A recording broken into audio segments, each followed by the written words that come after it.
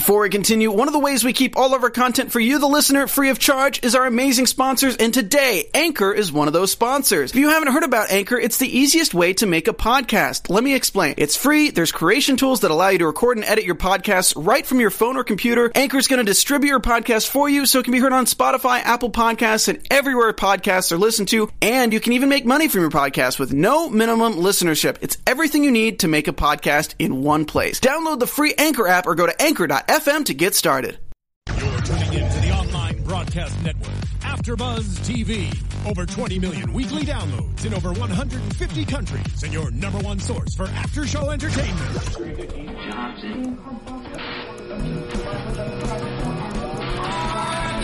AfterBuzz TV, the destination for TV superfans. Producing aftershows for over 300 of your favorite TV shows. Interviewing celebrities and showrunners. And bringing you behind-the-scenes exclusives. All thanks to E! Entertainment's Maria Menounos, producer Kevin Undergaro, and internet leader Akamai. Now, let the buzz begin! Here it is. Yeah. I mean, it's like I said this before. This is great. I want to build a Spotify playlist around this song. You know? Oh my gosh, I wonder. The Show Discover me similar. Weekly. It's just all old, creepy German folk music. And It doesn't get less creepy the longer it plays either. no, it gets creepier. It's the same static, like, monastic creepy all the way across the board. Well, then let's just get started. Hi, sounds everybody. good. I am your host, Courtney Henderson. We are here for another episode of Man in the High Castle. We are here to do episode 4, Revelations. And, as always, I have two very handsome co-hosts. Why, thank you. She called us lovely last time. I did. Which was I missed hugely that. flattering. Am I lovely as also? No, you're handsome. See? But you got both. I got lovely. Yeah, I got I'm lovely, and then just she corrected handsome. the handsome. That's fine. Who are you guys? I'll be vapid. That's fine. My name is Keith W. Black. You can find me all over the internet at Keith W. Black. And my name is Taylor Bolt. You can find me on Twitter at Taybolt, that's Tayboldt, or on Instagram at Tbolt, also Boldt. Thank you. T-Bolt sounds like a superhero. Right? T-Bolt. It really does. I think it started as like a username way back in like AIM days or something like that. I was like, this is cool. And then now it's just kind Mine, of it was embarrassing, so I switched. Wait, what was Yeah. it? What was it? You have to It share was now. Music Diva 9. Diva. And I it was get the Diva, it was EEVA. That's how you know it's real diva. Yeah, It's true diva. Well, because it was like, if you just spell it diva, that's like so. Well, that's what do they cliche. call it today? Yeah. Basic. Right, okay. So Speaking of basic. divas, I think that Juliana in this episode was a little bit of a diva. A little bit. Yeah, a little dramatic. The thing I have to say first off, and I really wanted to say it last week because I had already watched episode 4. Yeah, we had some trouble last week. We had both seen episode 4, and we were here with Zach, who had not not. seen it. And so I was trying not to spoil stuff for Zach, and in turn, Or the not- watchers, yeah, for 'cause- any of you all yeah. out there. Although from some of the comments I've seen from our viewers, they've seen all of it and they Yeah, just okay, want more of good. us. That's so. good. Okay. We're just trying to catch So up now. yes. So, but I really liked how episode 4 literally picked up exactly where episode 3 left. Oh, like Yeah. the moment I mean, after. yes. I mean, it could have just been one continuous scene. Yeah. Like with a Yeah, commercial like the break or rollover. something. Yeah. I really liked that. I'm definitely not a fan of like the previously on type Yeah. crap. So for Sure. me, it was To just be like, continued. right? Well, I mean, it's like we know exactly what's going on, and it just got us right back into the action, just instantly hooked again. Like the intensity just took you right back there, Well, that's Yeah. the which awesome I thing liked. about like an effective cliffhanger is you don't need a segue. You don't need to Right. get people back into it. You just play Edelweiss one more time and then pick up right where you left off. Yeah. They probably shot it in the same day too, or the same at least. And I Period mean, days. There we go. and it speaks accolades to the show in itself and the storytelling abilities of it. If you can choose a scene and halfway through that scene, pause it down, you're going to want more. You're going to come back. Like, and the next Yeah. week, just pick it right up. Like, they're not going to have to build. They're not going to have to produce previously on. They're not going to have to re-hype it up where you're coming into a new scene. Like, oh, let's get back. Yeah. Let's leave them wanting more for 5 minutes in the episode. We'll get back to that scene. They Right. they know it's good enough where if we stop down right now, the binge-watching fan is just going to be like, yeah, next, all right, let's Well, do that's this. the thing, yeah. It's a part of the binge-watching environment where you don't necessarily need the previously on. Right. And next episode, like the little mean, flash-forward deal. We're still only in episode 4, so of course there's not really a need for previously on yet. I mean, a lot of shows don't start doing that until they're several seasons Yeah. in, but even still, a lot of shows still give you. They'll take it back 30 seconds, or like they'll replay the end scene. Yeah. And I like that they didn't do that. They just kind of picked up where they left off. Yeah, it was well done. I thought it was and very got well Hey, it's Kaylee Cuoco for Priceline. Ready to go to your happy place for a happy price? Well, why didn't you say so? Just download the Priceline app right now and save up to 60% on hotels. So whether it's Cousin Kevin's Kazoo Concert in Kansas City, go Kevin, or Becky's Bachelorette Bash in Bermuda, you never have to miss a trip ever again. So download the Priceline app today. Your savings are waiting. Go to your happy place for a happy price. Go to your happy price, Priceline. Got us in there. So yeah, so that was kind of my first thing. And we find Juliana in a rather, shall we say, tense situation immediately. Yes. She is just trying to escape the marshal, and Joe is having a little bit of trouble finding her, ends up finding her. My biggest thing here was like I sort of knew when the scene started, like, okay, they're not going to die. Like Juliana's not going to die here. Like Joe's not going to die here. And I think that there are reasons for this that make themselves known a little bit later on. Perhaps, maybe you could argue for them at least. But why didn't they kill the marshal when Joe knocked him out? Yeah, like first of all, he knocked him out. He knocked him out. He hit him in the back of the head, and it apparently was enough to make him go unconscious, but not enough to actually do any like brain trauma. He's a perfect hitter. Yeah, it was just the exact. I guess maybe he's trained in baseball bats or something, but he hits him exactly the right way, and then doesn't finish the job. They still are like trying to run away. So what? I don't know. I'm speculating. Why is there a reason that he needs to stay alive, or was this just sort of like that horror filmy like oversight where you incapacitate the villain but then don't do anything about it, even though there's a perfectly good shotgun sitting right there on the floor? I think it's because they want to keep their option open for him to be in the show longer. Yeah, from a production standpoint. And you know, and coming from a production and acting background, I hate having to just use the excuse, look, well, it's a movie or it's a TV show. You know, it's just the way that it is because it's not real life. But, you know, because it is meant to emulate real life. But that's the only thing I can think. And I say that because in the episode, we don't see a lot of the marshal beyond that. It kind of like moves on, you know. That's true, so I can only think it gives us no reason to think that he's going to be in the next episode or the next episode. Like, but episode 3 made it very clear that in episode 4 he would be there. You know what I mean? Yeah. So I feel like maybe it was a recurring role. Maybe his part is done, but they want the option of being able to bring him back. I have a feeling he's going to come back, or they would have killed him. But for me, it's just I get the from the production standpoint of like, okay, we don't want to kill off this character right now. Totally respectable. I totally get that. It's then how do you find, and there might be something that's just revealed later. I think that there's a good opportunity for something. Yes. From a from a story standpoint, the only thing I could think, because you know with Joe, of course, we're trying to figure out like what side he's really on right now because we know the side he came from, and so if the marshal is also Nazi related. Yes. You know, Joe knows that. It's one, or knows he might be. Right. And therefore, it's kind of like I need to protect myself or us and be safe. But he's still kind of potentially one of us. Right. I think that he indiscriminately, rules in that realm out there. That he's kind of going about as well. I don't think that he would really have that weight behind him had he not had the knowing the backing of the Nazi party behind him, because that's what gives him his luster. Yeah, well, we've already learned that he was somehow connected to that SD agent that they killed on the bridge. Yeah. So we know that he has some affiliation with at least a Nazi agent in that capacity, and then Joe tries to get him to back off of Juliana essentially by pulling the Nazi spy, the Nazi agent status. So I mean, I think assumes for sure that that's going to work for whatever reason. Whether that's like his clout as being a Nazi agent, or like, hey, we're on the same team. Don't mess with my target. You know, but either way, it is interesting when you look at it as like a tactical choice by Joe. Because my first thing as a viewer is that same, like, when you watch like a slasher, you're just like, they're down, kill him now, like it's your one shot. Like, maybe he thought he was dead. I mean that's kind of a naive, but I'm just saying.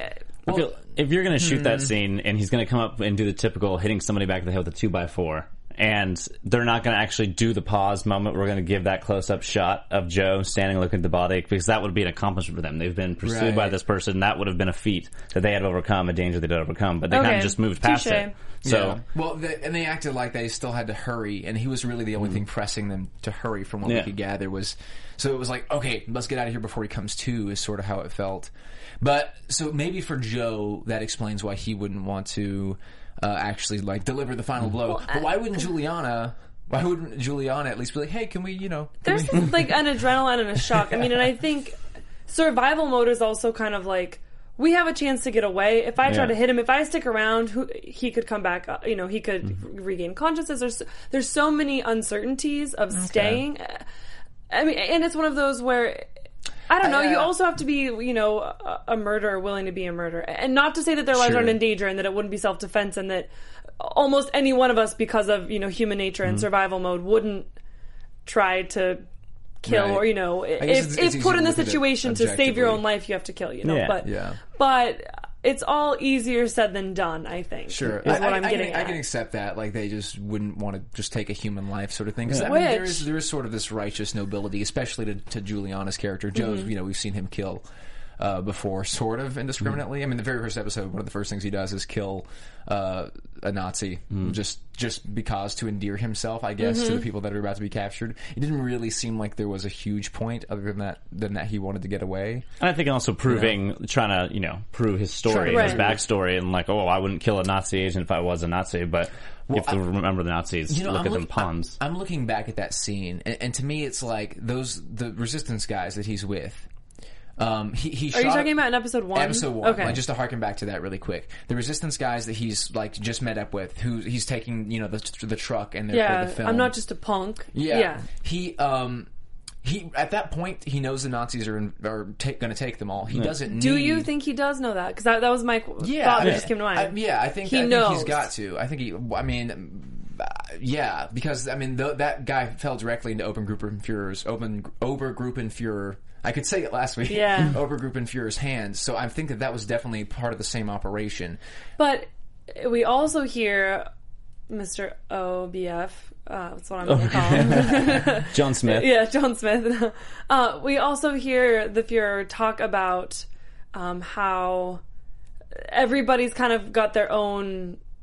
what's the word I'm looking, like, missions, or kind of they're only this is not something that they all sit down and have like a staff meeting about, and everybody knows everybody's role. It's like you do what you're told, it's on a need to know basis. Right. You're talking about in reference to the agent that they killed on the bridge. Yeah, but he's a different department, is what I got. No, I mean when they went in episode 1 and shot up the whole place he just got the keys from to go drive the truck away. Right. Did he know they were coming in after? Yeah. You think so? I feel like he had to, because Obergruppenführer sent him, and Obergruppenführer presumably sent the others because he had direct jurisdiction over the prisoners.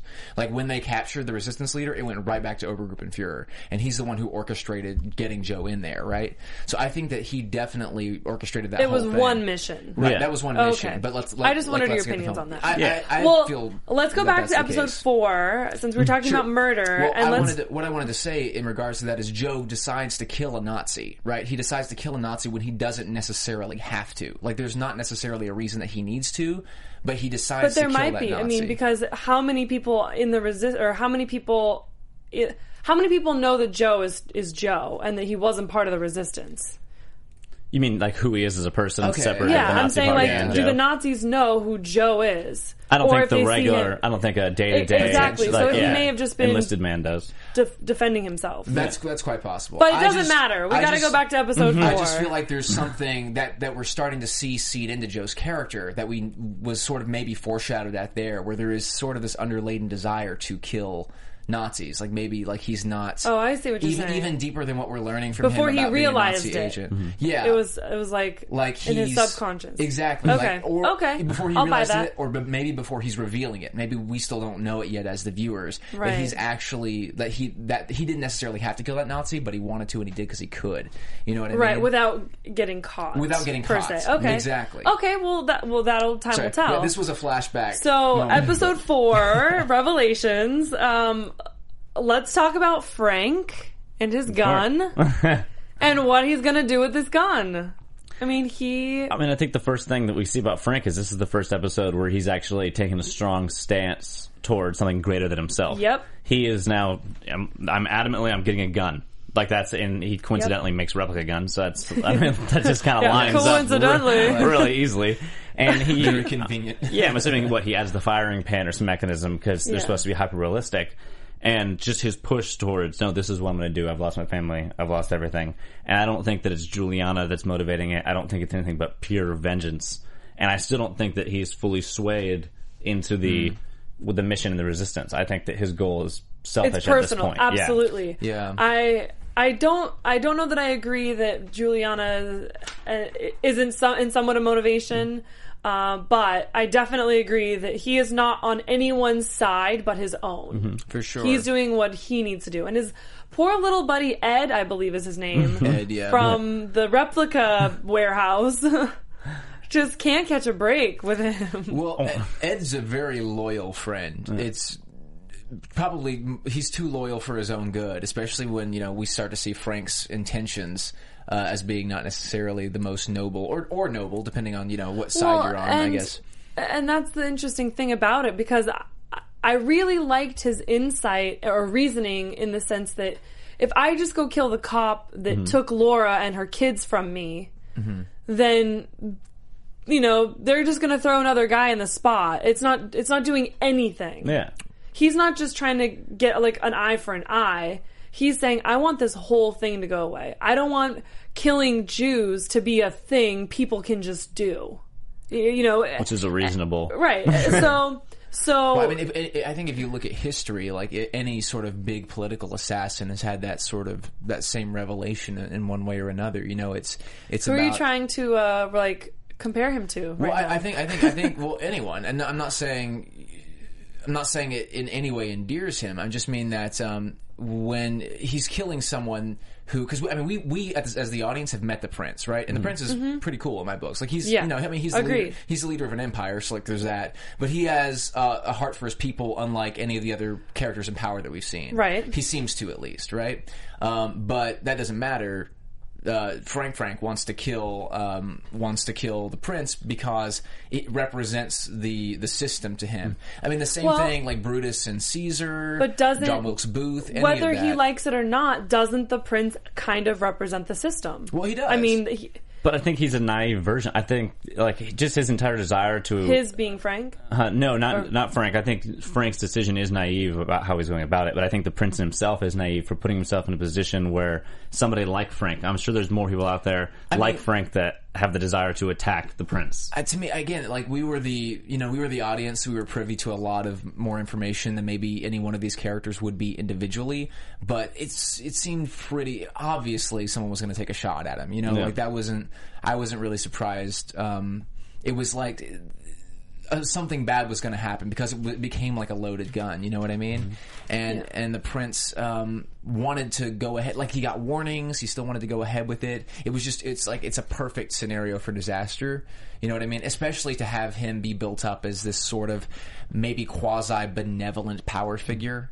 It's well. All I'm saying is, when it comes to Frank's perspective, regardless of what the prince actually believes himself and stands for and what he wants to do, in Frank's eyes, or anybody's, which is why Frank's probably not the only person that wants to take a swing or a shot, all he represents is what they experience.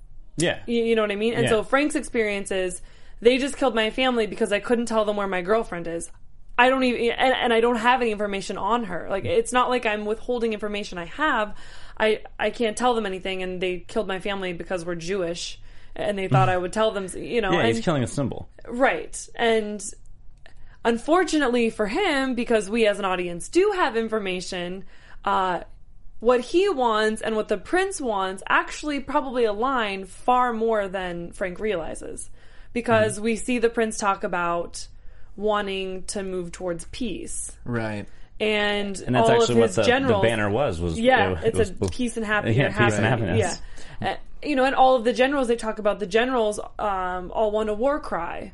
That's what they want the speech to be. So it's sort of the irony. I think what you're saying is that the irony here is that in trying to disrupt the system, he's actually disrupted the peace that was there, you know? Right. Or maybe if you go deeper than that, he is part of the, even though he didn't actually do anything, we learn at the end of the episode, he is undermining sort of the tentative peace between the Japanese states and the Great Reich, and maybe in a way that could lead to the undoing of the Japanese states, which was his initial intention. But I also don't think, especially when we're talking about relation to his family, they're having Jewish heritage and that being an issue, I don't think that that's a better alternative in any way, shape, or form. You know what I mean? Oh, right. Yeah. If the power shifts to the Great Reich, then you're going to be in the same situation. I would say worse. With a more, absolutely with worse. a more active because police historically force. in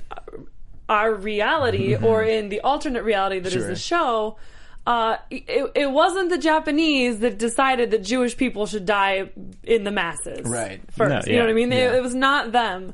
So for him to think that that would be kind of the way out, or the way to change, I think, was a little bit naive. He's got tunnel vision in what's driving him. I mean, he's obviously not thinking rationally. I mean, if you're shot and you're still like, no, I'm gonna wrap this up. I'm still gonna do this. You're looking suspicious as can be. You're throwing yourself away at the end. Yeah, no, I just love to talk about the fact that Frank. Okay, we can say whatever we want about him, but dude takes a bullet in the arm, right?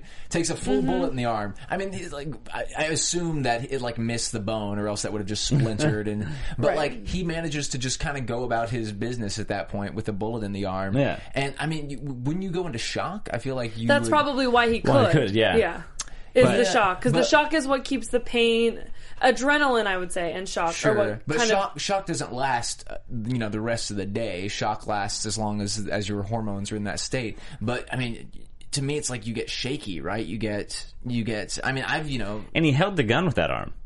Because when he was holding the gun, there was blood dripping down his hand. So you get shot in the arm, and you're like, "No, this is symbolism. Like I'm going to use this hand." You're like, "Dude, just left hand. It'll still probably be pretty accurate. At least this way." No, it would not be anywhere near as accurate. But as a shot in the arm, I mean, I think that having a shot, having a wounded arm is not going to be nearly as accurate. I mean, the reality of him in any way being able to shoot him under those circumstances, like, it's not going to happen. Just going in the crowd, I'm going to get this. I don't know if you have any experience shooting guns. Not in a crowd. I do. No, not in a crowd. No, I mean, in the proper, target shooting, with both hands and no distractions, it's still really hard. Yeah, you're good for like 20, 30 feet. When you're not trained. I mean, even people that practice regularly, they're not. It is very hard to shoot somebody to a fatality or even hit them at all. I mean, he got shot in the arm. Like, if his buddy's trying to hold the gun. I mean, I know he wasn't trying to kill him. I think it just, I don't think he meant to do it. I don't think, he was just trying to scare him. No, absolutely. But it goes to show you, that close, holding the gun straight at him, and he's still nicked his arm. Yeah, right. Like, then that's it. Yeah, I just think that if he's going to get shot, he's still going to try to use that arm to hold the gun to assassinate somebody. Like, he's so driven to assassinate this guy. He gets shot in the arm, and his thing is, I'm not going to put it in the hand that hasn't been shot. I'm going to hold it in the arm that is wounded. And I mean, I couldn't even, like, you're lifting your arm, you've been shot in your arm. Exactly. Like, but that goes back to, like, the nick or something. I mean, I don't think it got him. It was, I mean, if we look at the wound, it's not like a nick. So, I mean, it clearly missed the bone, or else he wouldn't be able to, like, lift the arm the way that he did. So all the logistics of actually being able to lift the gun, like, crazy high. Well, he would need to, but he didn't actually get around to it. That darn kid. As we learned, that's what I'm saying. So, like, that but it also may have been some of that other stuff too, where, like, maybe he physically couldn't do it, maybe he morally couldn't do it. Sure. I mean, because he's looking at this little kid. He does decide not to. Yeah, I mean, he definitely decided not to before he knew somebody else was going to take a shot, or somebody else took a shot. Like, he had already decided no, and I think that the kid played a little bit into that, but I think the kid was just a reminder of kind of like what's really at stake and kind of I agree. You know what I mean? More than it was like, I can't let this kid see me kill a man. Like, not everyone's an enemy. Right, right. It was like the youth. It was the innocence. Yeah. It was the innocence of that still sort of existed. I think under the guise of this tenuous peace, it's sort of like not, whether or not Frank actually could think this sort of macro in the moment, I don't know, but it's like if the prince dies, all of a sudden stuff's going to go down, like innocent people, this kid perhaps, or many others like him, all of a sudden are at risk, and in his sort of blind rage, it's easy for Frank to forget that, but then when he's faced with it, and this kid sort of goes, "Oh, what's that? Is that a gun?" and like looks up at him, it's becomes emotionally relevant for him at that point in a different way. I'd like to make a slight prediction if we can do a prediction on it, because there's no basis of who shot this guy. Two shots in a crowd from a distance, and there was not a hint. There were no cutaways, no shots. I went back and scrolled through and see if the camera focused on anybody. Well, let's save it. We'll go back to predictions. There were two shooters. I want to talk about, before we go to predictions, I want to talk about going back to Juliana and Joe and Lem. They go to his house. Yes. Yeah, I mean, first of all, they get the one guy that I called albino last week. Because I didn't know how else to describe him. No, unfortunately, I believe because he's not, but he just is he not? I mean, I don't think so. I thought that's what they called him. Did they not call? I thought they referred to him as the albino at one point in the show. I'm under the impression, and I should probably fact check this, but I was under the impression that it was an actor with albinism, which I thought was very cool. Yeah. Okay. Well, we should look into that, because I would love to know actually, not just. And judging by appearance, he risked himself as well. Yeah, right. with no benefit. Like for him, what's he going to gain? He's still alive, so who knows what role he ends up playing or who he ends up being. And I later on, he'll come back for sure. So they go to Lem and they work it out that they're going to go up to meet the man in the high castle. Yeah. To give him the film, because apparently Lem's the contact for Trudy, and he passes the films on. Lem passes the films on to the man in the high castle. And I love Lem. I think as the first look into a resistance leader. I did love Lem. I'll put it that way. Well, I still did. You guys see that coming? Which aspect? When he takes them up there and they turn around, and he's got 10 guys around him all shooting, holding guns. I don't necessarily. I loved it. I can't say that I saw it coming. The thought that I did have is, now that these films are there, why do they have to take them directly to the man in the high castle? That was my thing, where I was like, shouldn't they just take the films? Which is ultimately what happened. But in the moment, in that scene, no, that was a surprise for me, and it was pretty good cool. Surprise. I liked it. As soon as Joe realizes he's not coming, it was just the lights flickered, and I was like, no, what's gonna happen?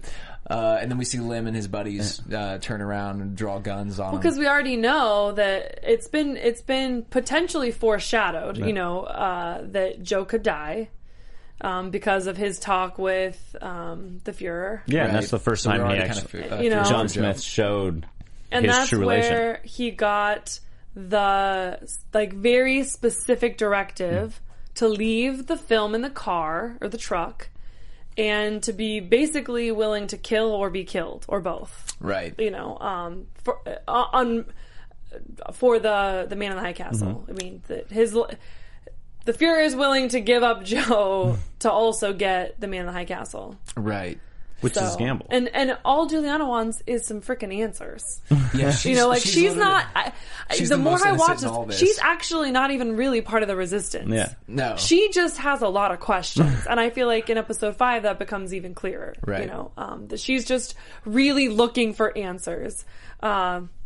Which I thought was interesting. And I feel like Joe is too. I think that the thing is with Joe is his motives are still not clear. We still don't really know. Right. So he's very conflicted, and he's almost exposed.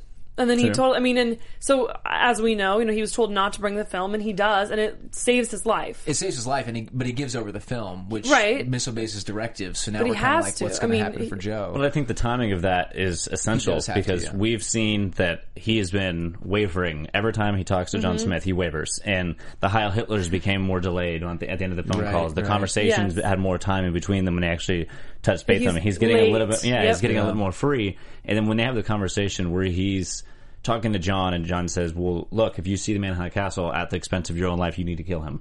And that's so he had this relation to this man because he knew his father knew him, he doesn't really. You could tell that he didn't really know his father very well because he mentioned that in episode 3, I think. Yeah, that he didn't really know his father very well. So this is the only guy that he has a relation to, and this guy just said, "Well, you could." If you know, die, you're I'm you're okay with that. Yeah, you're expendable Right. to me. So now for me, I was like, that just broke that one bond, that shred of bond that he had with Heil Hitler kind of thing. Yeah, to the system. And now his focus and the side of the war he's on is Juliana, and that's he shifted. Mm-hmm. He's no resistance nor Nazi. He is Juliana is his focus, and keeping her safe is his focus. Well, and I don't disagree. I feel like there's more twists and turns to be had in Joe's journey for sure. But yeah, I think that was sort of the first time at which it was just on a really fundamental basis, like, oh, he's not just going to be sort of this poster child for Nazis. When I went to watch episode 5, I was on episode 4, on my Amazon Prime, and it actually says in the episode description something about Joe's falling for Juliana, and I thought that was interesting because we talked about it in predictions last week, but you can kind of see that there's like sort of a chemistry and totally like will they or won't they or are they or aren't they, and because they never get close to kissing or any of that, but there's just sort of this like tension, Oh, there's tension, and it's one of those things where it's interesting to me because I feel like it's so subtle in the episode for them to have said that as like an outright, this is what's happening in the episode was really kind of a shock to me. Yeah, that's interesting. I found it interesting because to me it makes sense, and I actually feel like after reading that I was like, okay, there's actually less tension than I thought. It's more just him falling for her, and he's making all of these because she's just like so focused on her sister. I think she's kind of like tunnel visioned in, which is why I also think she's not even part of the resistance. She's just kind of like Frank, like she's out for herself. Just her motives and what she's looking for is a very different thing than what Frank is looking for. And she's already hurt Frank by focusing so much on herself and her family. At what cost? You saw what that did to Frank's family. Yeah, she doesn't know. She's being detrimental in her wake because of how ignorant she is in this world. Like you are in an occupied country. This is not somewhere that you can just be free spirited and go about your own agenda. That's what the term occupation means. Like, exactly. It's no longer you're allowed. You answer to a government power. And so Lamel, I think that's his full name, Lem, Washington. He's the first powerful person of resistance. So it's nice to see that contrast because he's smart, driven. He knew that Joe was goose stepper, as he called him, from when he's in that cafe, because that's why he never made contact with him, because he saw him and he knew what had happened back in the town in episode 1, and he's like, no, Nazis don't mess up. And so it's nice to see that strong resistance leader to parallel John Smith. It's interesting because I'm anxious to see how powerful he actually is in the resistance, and I wonder like when we'll actually get to see some of that, like how much clout he actually carries, because I can't tell and how much big it just, it really is or isn't. Right. Well, we know that we don't know how. To me, it's not necessarily. I want to know how big it is, but I also want to know how interconnected it is. Because that's what I mean. Yeah, like big as in one big web versus like organization. Like, does the man in the spots. high castle actually have some sort of organized resistance strategy, or is this just like?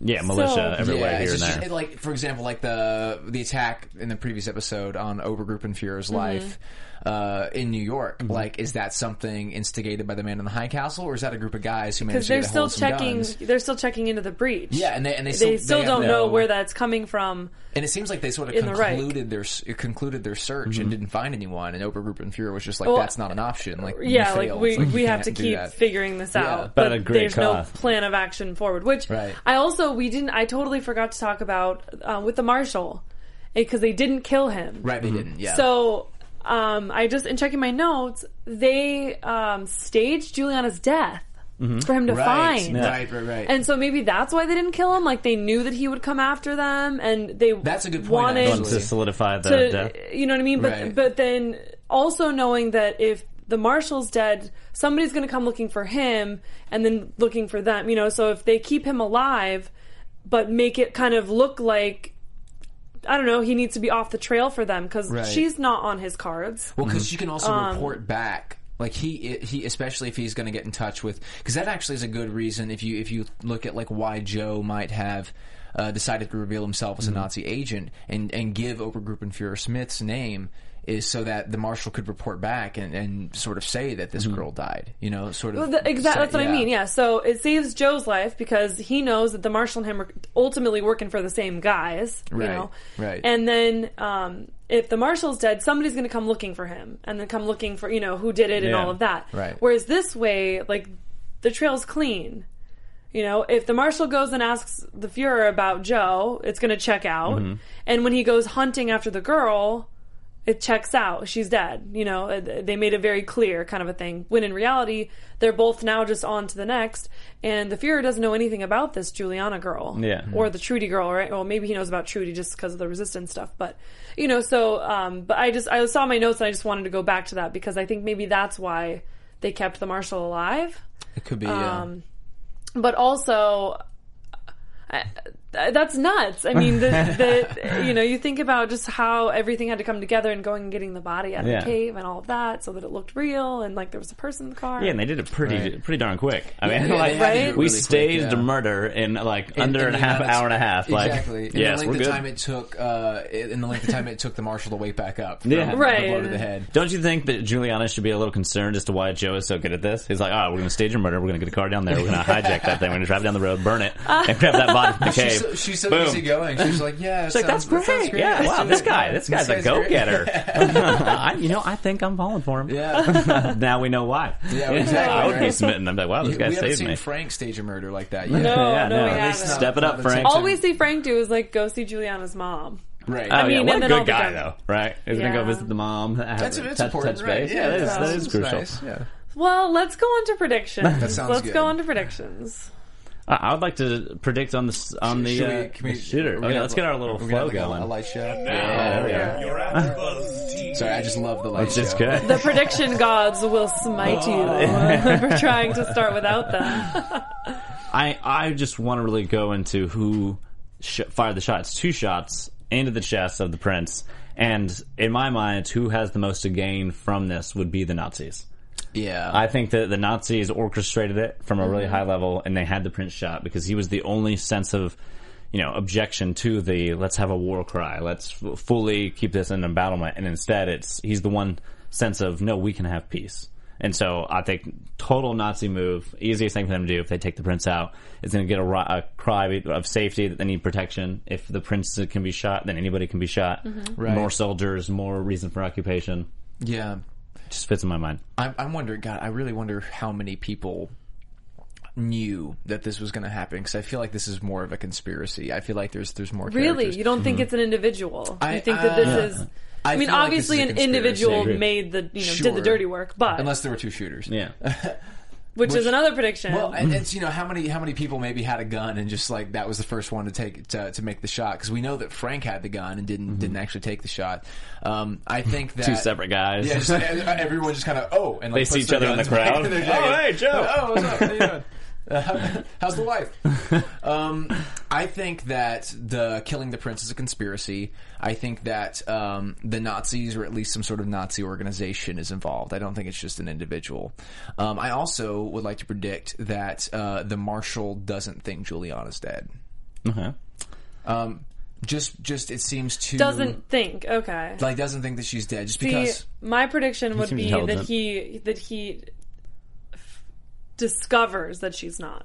You know, that something tips him off to look again. Yeah. That's a very likely possibility, I think, but for me, it's really how far I suspend my disbelief, because for me, if I'm the marshal and I see, you know, what's I think a man's body, but like you see like it's the woman that was tortured in the cave. Oh, okay. Yeah. Well, you see a body in a car, right? To me, it's like, why is this car so conveniently ablaze right now? It's not really And already charred. If someone wraps a car around a tree, it doesn't just then combust and then burn. It looked like a gas fire. It might have you back know? then, though. Yeah. It might have. That's the thing. I mean, don't know. I don't know. But Like 1960s no, I mean, I'm not trying cars. to. Right. I mean, and I think you are obviously onto something as well. But I also think.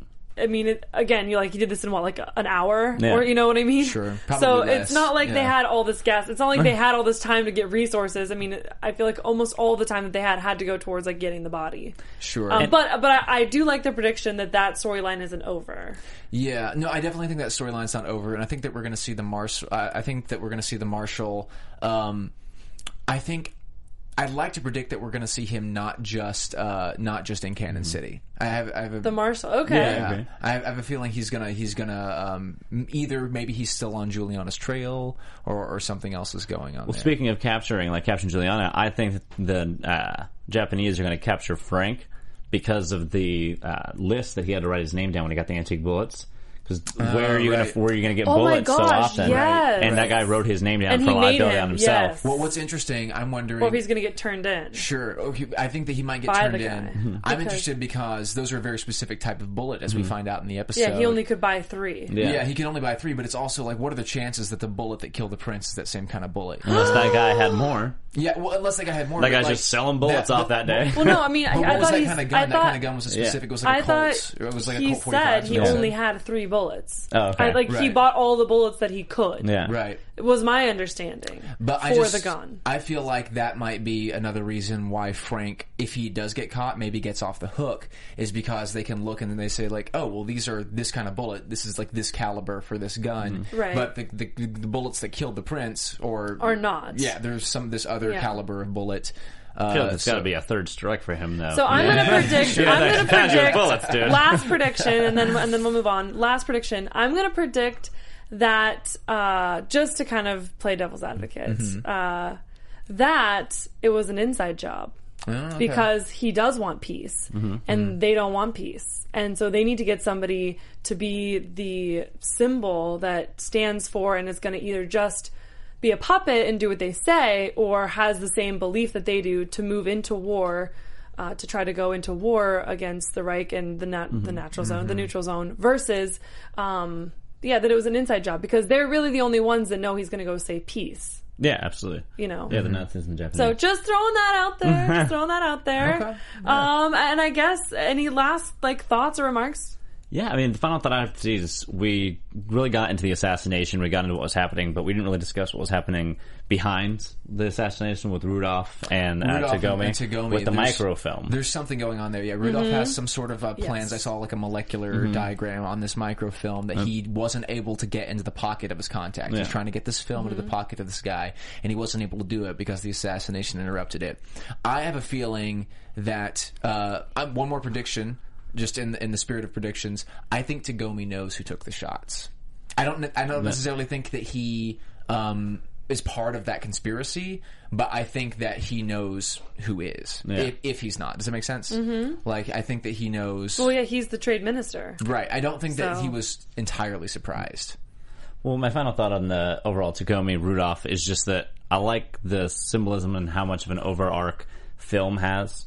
In this that is true. Universe, That's very interesting. Where microfilm, a film roll, like the cinema, like everything they're doing is around footage, video, it's press, and nobody knows what happens. It's nothing. Even after he got shot, nobody's aware immediately of what happened. People are like, "What's going on? Why is the city shut?" And that goes to show the time of, the time the book was written, just the time in the world that this takes place, and the power of media, power of press. Is just incredible. True. Because this is especially now, because they didn't have it we do now. Yeah. You know what I mean? Exactly. Like the entire sort of, I guess, blossoming of the media never really happened in this context. Because I mean, you talk about when you get into especially like ad age sort of stuff, where it becomes like the 1960s, 1970s was a huge growth of advertisement media. Well, that's what I'm saying. Yeah, they didn't have that, which I think is why this film's, because people don't really know what films are. They don't really they don't even have TVs yet. You know what I mean? They're watching these on projectors, and